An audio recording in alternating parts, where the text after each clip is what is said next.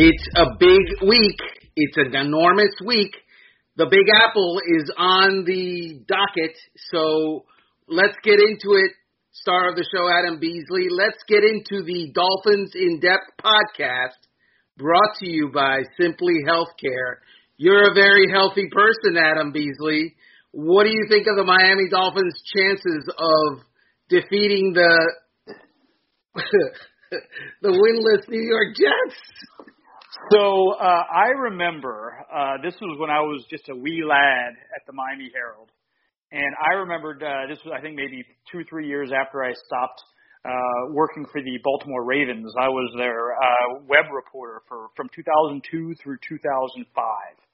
And shortly thereafter, the Dolphins were winless, I believe, and the Baltimore Ravens, who had playoff hopes, came to town, and the Dolphins ended that awful losing streak, and the Ravens coach got fired because of it. Now, I'm not saying there's any scenario in which Brian Flores gets fired if he loses to the winless New York Jets this weekend, but it would have the same season-wrecking impact that did for the Ravens that year. They missed the playoffs, and they had wholesale changes that offseason.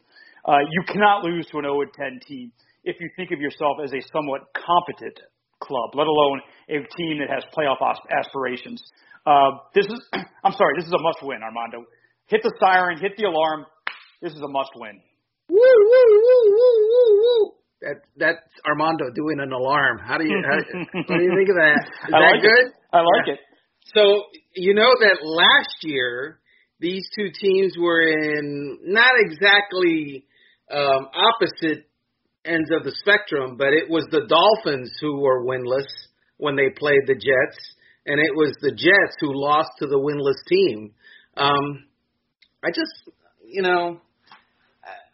not comfortable with this game, Adam. I'm just not comfortable with this game. I can't. You mean because their starting offensive lineman is out with COVID, and their other starting offensive lineman's got a busted foot? And the fact that even with those two linemen on the offensive line on Sunday, they were just an abomination. Is that part of the reason for your concern? That's part of it. Yeah, Jesse Davis will not start at right tackle because he indeed does have COVID-19, and he tested positive for it anyway. I don't know if he's got it or not. You never know anymore. Right. And Solomon Kinley has an owie on his foot. And that's not great. And everything else is up in the air. We don't know if Myles Gaskin will be back or not. We don't know if Tua Tagovailoa, good Tua, will be back or not. Or it will still be bad Tua that we saw last week. And we don't know if it's going to be good defense or not so good defense back this week. It's just a lot of questions that I have. You've got questions. The only storyline I'm looking for this week is the Michael Dieter redemption tour. Does it begin this Sunday? Because he is going to play at what position, you think? Presumably be right guard, right? I mean, if Kinley cannot make he was bad. He was bad this past week. He couldn't move. His foot injury's been bothering him for a while. His availability is definitely in doubt for this week. It could be Dieter time, man. The moment we've all been waiting for. So let's talk a little bit real quick, Adam, about what we have in the rear view, because that was not a pretty sight. What were your thoughts on Brian Flores benching Tua Tagovailoa?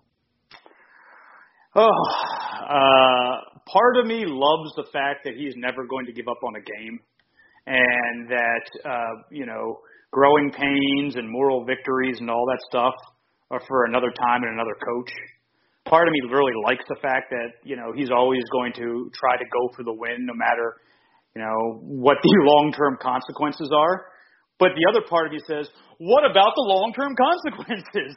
I mean, he has gotten, I know Barry Jackson, our colleague, documented it pretty well today. He has gotten unprecedented level of criticism this week, even more so, I think, than the all-out blitz against the Steelers in 2019 that led to a touchdown and the Dolphins losing, and many people thinking that they were tanking, putting the team at risk and all that. I think this is different because there's really something at stake now. And what's at stake is obviously the 2020 season and the playoff hopes they have, but also the development, both physically, mentally, and emotionally, of their franchise quarterback. And if you think Tua is a top 5 pick, which they obviously do because they use the top 5 pick on him, then you believe he can get you out of those jams, that he can rise to the moment. Fourth quarters are where quarterbacks make their money, and you let him have that opportunity down 2 scores to see what he can do. Flo doesn't play that apparently, and he had seen enough through 6 pretty bad drives, 7 or 8 pretty bad drives by the Dolphins, and he pulled the ripcord. I think, again, I'm never going to fault a coach for trying to win, but I'm going to fault the coach for trying to win. So let me address the well-documented rippage of Coach Flo for benching Tua. I have no problem with him benching Tua last Sunday. Tua was bad, and it was obvious, and I think he was in some regards overmatched, not because he couldn't physically fight it, but because mentally he didn't know what he was seeing, and that was obvious to anyone with eyes. He didn't see what he needed to see, and it was just weird. So whose fault is that, by the way? Well, obviously, ultimately, it's on the player, but the coach has got to coach him up better. I think, and also, by the way, it would be nice if someone got obviously open instead of apparently open.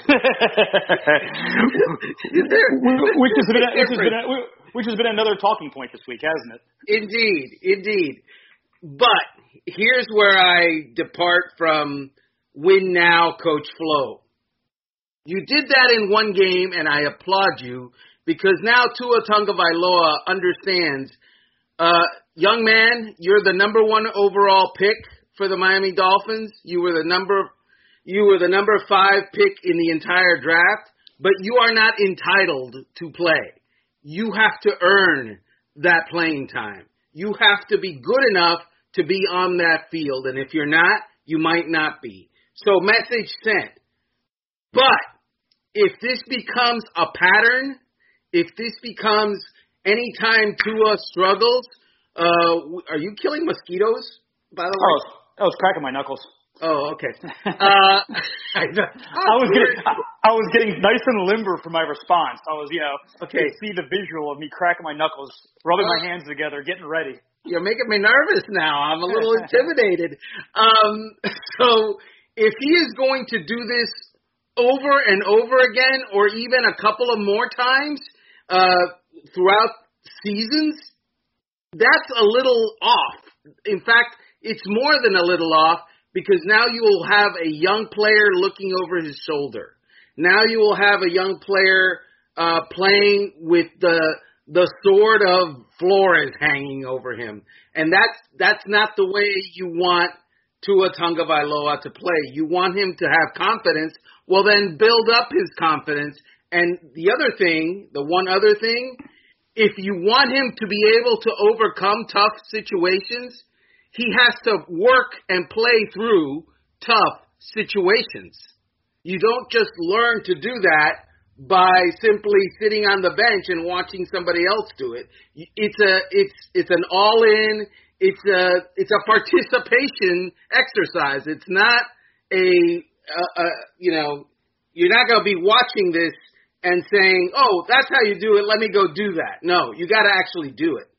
How much? I agree with everything you said. How much do you think that them looking out for Tua's health played a role in that? Because 6 sacks and three and a fifth quarters or whatever it was, and the last one was kind of gnarly, man. I mean, his leg kind of folded up underneath the defender that sacked him, and all of a sudden you had these visions of a quarterback that couldn't stay healthy. It was the first time in his NFL career that he faced an onslaught like that, and he didn't react to it well cognitively. He didn't, he couldn't get out of the plays they needed to get out of, and he couldn't get to the hots they needed to get to on time. But that all can be fixed, I think. him doing irreparable damage to his body because 300-pound defensive linemen have free shots at him. Do you think that played a role in the move?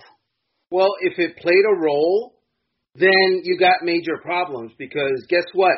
The offensive line that you're going to put on the field this week is not going to be as good as the one you put on the field last week. It's going to be lessened. And who's the defensive coordinator who likes coming for blood that they're going to face this week?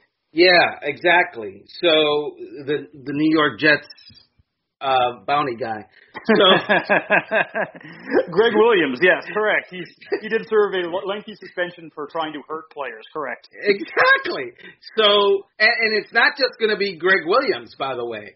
The template for beating the Miami Dolphins offense has now been written, and it's up there for everyone to see. Vic Fangio authored it, and now it's being disseminated throughout the NFL.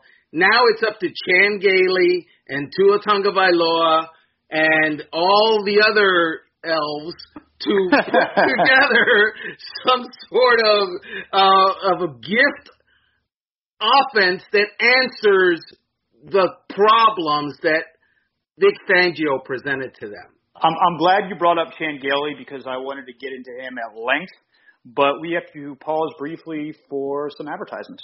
And we are back, Armando, and it's time to let's put Chan Gailey through the ringer for a second because I know I looked at him cross-eyed a little bit on Sunday, and so did his players. There was I've spoken to multiple who told me that we were kind of confused as to why once it became very clear that Denver knew how to attack our tendencies and knew how to beat the hell out of our offensive line that wasn't doing too well, why he didn't change up earlier.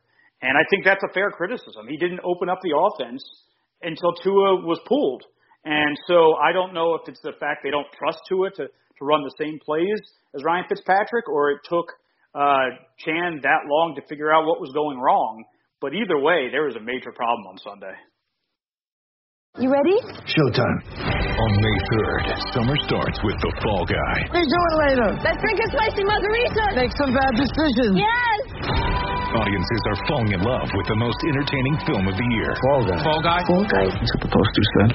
See Ryan Gosling and Emily Blunt in the movie critics say exists to make you happy. Trying to make it out? Nope. Because I don't either. It's not what I'm into right now. What are you into? Talking. Yeah. The Fall Guy. Only in theaters May 3rd. Rated PG-13. Get ready for the greatest roast of all time. The Roast of Tom Brady. A Netflix live event happening May 5th. Hosted by Kevin Hart. The 7-time world champion gets his cleats held to the fire by famous friends and frenemies on an unforgettable night where everything is fair game. Tune in on May 5th at 5 p.m. Pacific time for the Roast of Tom Brady. Live only on Netflix. So, how do I say this without offending anyone? So, you know that Ryan Fitzpatrick is smarter than Tua, right? We agree. He's smarter than most people. But he's smarter than Tua. God bless the Alabama, scholastic aptitude, but it's not Harvard. Okay. All right. So, and you know that he's older than Tua, right? We know this. Yeah. We have date of birth. And Correct. we know that he's more experienced than Tua. By about 15 seasons. All of those things, when Ryan is in the game, benefit Chan Gailey. All of those things when Tua is in the game detract from Chan Gailey because now he is limited in some things that he can do with Tua that he would otherwise be able to do with Ryan Fitzpatrick. That's the long and short of it. But here's the thing. I understand that, and to a degree I agree with it. But I don't agree with it in this regard. Tua Tagovailoa, Trent Dilfer was talking about him being one of the most purest pocket passers he's ever seen in the lead up to the draft. He was his personal quarterback coach, and he said he had Marino-like ability with his arm. Ryan Fitzpatrick ain't got that. He's got a lot of positives. That is not one of them. So, yes, there are ways in which Ryan Fitzpatrick makes Chan Gailey's life easier, but vice versa. There are plays you can call with Tua that you cannot call with Ryan Fitzpatrick, and I'm not seeing that come to fruition. Right, except that there's a huge difference between Tua Tagovailoa standing in front of Trent Dilfer on air with no rushers, doing what he does in an otherwise empty practice field during an on-air session against no defensive backs, doing that and having the Denver Broncos, Vic Fangio defense come at you in waves. And, oh, by the way, their secondary is pretty accomplished. They're good. That's not a terrible defense. But that's a good defense. But that's not the first time in his life Tua's seen blitzes. And it's not the first time in his life he's seen stunts. And certainly isn't the first time even as an NFL player he's seen those things. Yes, the player has to play better. Full stop. Number one, Tua did not play well on Sunday. But number two, I don't think the coaching staff did him any favors. Well, I mean, yeah, that's okay, but what would you have done? What should Chan have done? I'm just curious. Well, maybe spread them out a little bit so you're not getting your teeth kicked into the offensive line and seeing that you've gotten completely overwhelmed. That was a criticism I heard, was that they were very late in going to more of a spread open offense against the Broncos defense that was absolutely owning the line of scrimmage. Like they don't have a great talent on the outside, but they have good enough talent to occasionally beat one-on-one matchups, right? I mean, that's what they should be able to do. And we didn't see the blitz-busting plays that every team has in their playbook.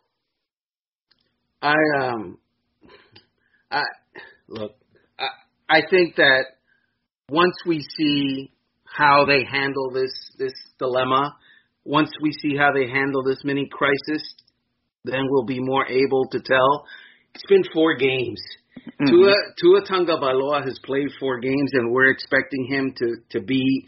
Sorry, Trent Dilfer, you're not comparing Tua to Dan Marino or anyone else in the grand history of the NFL, because Tua has played 4 games.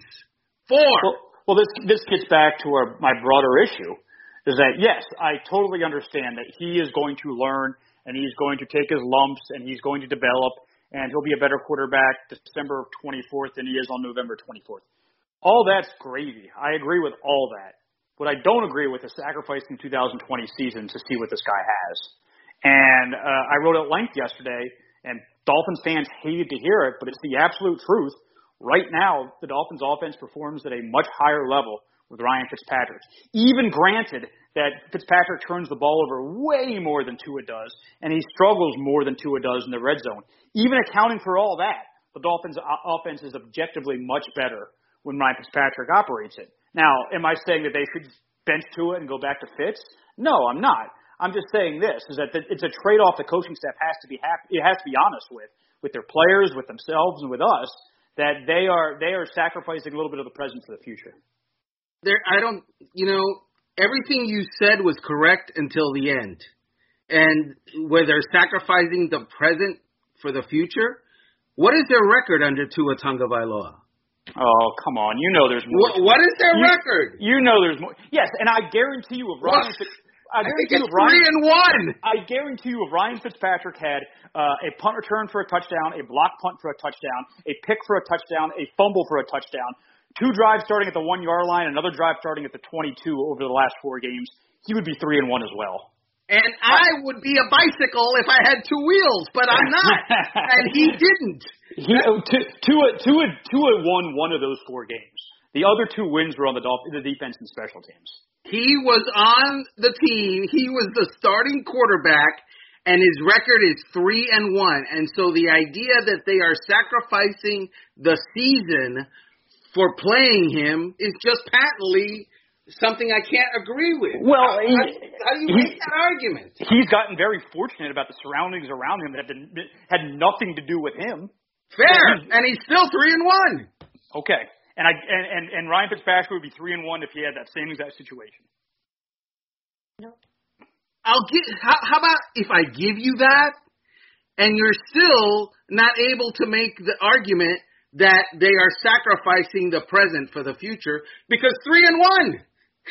3-1. We'll see going forward when he's not given all these short fields and splash plays on special teams to give him the ball at the 5-yard line. If he's able to do it, he can't sustain drives, Armando. I mean, that's the thing is you go back and look at the drives with Tua on the field. He has more 3-and-outs than drives with first downs, I think. I mean, they cannot sustain an offense, and they've got no weapons for big plays. They're 29th in the NFL in big plays. They average an explosive play on offense once every 13 snaps. That is terrible in the NFL. That is, you cannot, unless you have a quarterback with the polished pedigree and accuracy of Tom Brady, you cannot sustain repeated scoring drives by playing in 5-yard boxes. You just can't. So that's the problem they're running into. They can't get first downs, let alone touchdowns with Tua, unless they get the ball at the 20-yard line. I just don't see that it's all his fault, though. I mean, I look at that backfield, and I see guys. I don't see accomplished running backs. I don't see anybody that scares anyone, and I wrote as much today. I look at the wide receiver core, and I see a diminished wide receiver core. They had 2 guys that would otherwise be helping and contributing who opted out. They lost a starter in Preston Williams. They're not there. They're not there on the playmaker front, and I don't think you can put that all on Tua. I agree. I 1,000% agree. I hope they use whatever cap space they have and whatever premium draft picks they have to get him weapons because he desperately needs them. And that is 100% a shortcoming of this front office this offseason. I don't think they accounted for Albert Wilson and Allen Hurns, going on the COVID list and sitting out the season. But regardless, if your offense is made or broken by Allen Hurns and Albert Wilson, you didn't do a good enough job in the offseason. I'm sorry. Those are fine players. They're not difference makers. But all that being said, Armando, that's all 1,000% true. But Fitz has those same dynamics, and they move the ball better, and they score more points when Fitz is in the game. Okay. Am I wrong? Right. Am I wrong? No, you're not wrong. But I think, but given that, I'm fine with Tua being the starting quarterback. Oh, me too. No, you're not going to win a Super Bowl in 2021 or 22 with Ryan Fitzpatrick. You probably aren't going to with Tua either, but maybe you will. And the only way you get there is to let him play, right? Correct. And so there is that. Before we get out of here, I want to talk about, we've talked about the future. You've already said that Tua is winning a Super Bowl next year. You said that. I heard it. You said it. And the following year. So you're saying Tua is winning back-to-back Super Bowls in 21 and 22. I heard that. Yeah, take it to the bank. Yes. But let's talk about history real quick, because today the Pro Football Hall of Fame announced its 25 finalists for the class of 2021. And one guy who's in it is Zach Thomas. And once again, really proud of the fact that Zach Thomas is in it. One guy who's not in it is Richmond Webb, and it's really annoying me that Richmond Webb is not in it. I just don't know how to make people understand Richmond Webb is worthy of the conversation. I'm not saying he's absolutely 100% a Pro Football Hall of Famer the next time he's in the room or the first time he's in the room, but he's worthy of the conversation. Right. You helped JT get in. I mean, it was 99% JT, 1% Armando, but you helped JT get in 2 years ago, correct, by delivering a pretty impressive presentation to the Hall of Fame committee.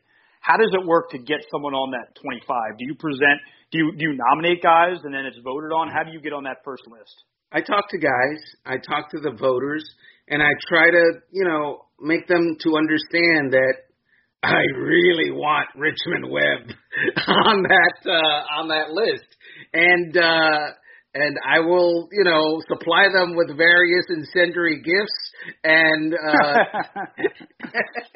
and fruits and vegetables and candies and women and song if they put, Richmond on that list, and yet nobody puts them on the list. or not enough folks put him on the list. Well, why don't you make your case pretty quickly then for why he should be on that list? He's a 7-time Pro Bowler. When he was drafted, the purpose of that draft pick was to stop Bruce, what's his name? Bruce Smith. Forgot the name Smith. If only it had been Rodriguez, I would have remembered. Bruce Smith. And guess what? He did it twice a year for 7 years. He did it. He and Bruce Smith had epic battles, and most of the time, Richmond Webb won. And so, if that is not worth, and oh, by the way, Bruce Smith is in the Hall of Fame. And so, if that alone is not worthy of Hall of Fame consideration, I don't know what is. I mean, I'm a guy that's accomplished and done stuff and went to, 7 Pro Bowls.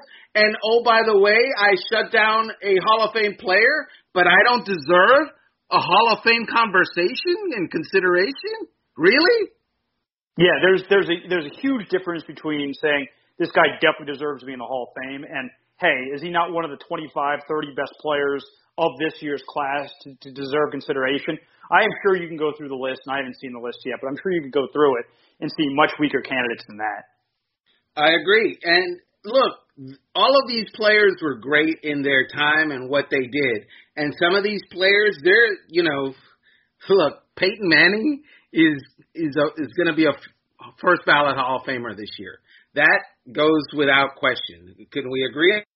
Yeah, I think that's pretty safe to say. Yeah, I think Peyton Manning probably deserves to be in the Hall of Fame.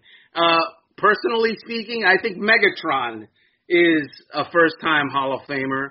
I think that he deserves to be in the Hall of Fame. But I think other guys deserve the conversation. And obviously, Zach Thomas will, get that conversation, I hope. And I'm thinking that Richmond Webb in future years, he deserves that conversation. So, by the way, another one, Charles Woodson, I think he is, hands down a first ballot Hall of Famer. Well, that seems like it's going to be quite the class then. If those 3 are on for first ballot, I would say those are 3 pretty good names you're going to see. Now, does it work like if Webb cycles out and he's been up for it too many times that the old folks can vote him in 10, 15 years, something like that? Oh, young Beasley. Is that how it works? The old folks. Mm-hmm. The old folks. We call it the veteran class. The old folks class. That's the best. I'm going to get up in the middle of the meeting, the next meeting we have, and I'll say, hey, when can Richmond be considered by the old folks? Well, I mean, that's the thing. That's the dynamic. Yes. The players that get on their first, second, third ballots, I know all those players. When it's time for the old folks, I don't know those guys. When does he go into the depends mode class? Oh, yeah, no, that's exactly how it works, as a matter of fact. And it's after 25 years of eligibility. So he's not there yet, but, it's coming up. And it's not that far down the road. It's not that far down the road. So I just wanted to say, give him props because I think he deserves the conversation.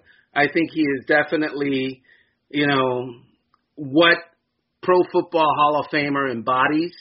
And I just wish that he would get the chance to have the debate about him.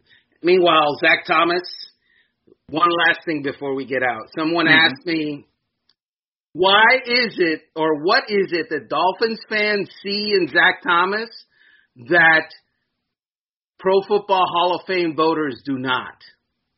And I'm going to be very blunt here, and you tell me if I'm wrong. Pro Football Hall of Fame voters expect Pro Football Hall of Famers, for the most part, unless they are just crazy, crazy good, like Dan Marino was, to have championship moments in championship games, to make game-defining moments on the highest and biggest stages. And unfortunately, Dolphin fans, Zach Thomas didn't have that opportunity. He didn't get to an AFC Championship game. He didn't get to a Super Bowl. That's just a fact. And we love him because we're down here and we're familiar with him, but he didn't make it to the highest and the biggest stage because his team didn't make it there. Not because he wasn't worthy, but the team didn't get there, and that's just a fact. I think that's 100% right. I also think subconsciously seeing a 5'6" dude run around making tackles makes you think, is this real? I mean, is this – and it's not fair to Zach, but I do think his size has worked against him because he has been like Mighty Mouse, the little engine could, all that, but he doesn't look like Brian Urlacher. A 5'6" dude? Wow. Well, it was basically Jakeem Grant out there, middle linebacker, right? Wow. Okay, Zach was 5'11", but that's okay. That's wow. I was using a dramatic flourish. I know, and I'm floored by it. It was the drama really did work. So final thought, Beasley, win or loss against the New York Jets on Sunday for the Miami Dolphins? Win, because the Jets are very limited both on offense and defense, and the Dolphins usually don't follow up one truly stinky of a game with another one. I think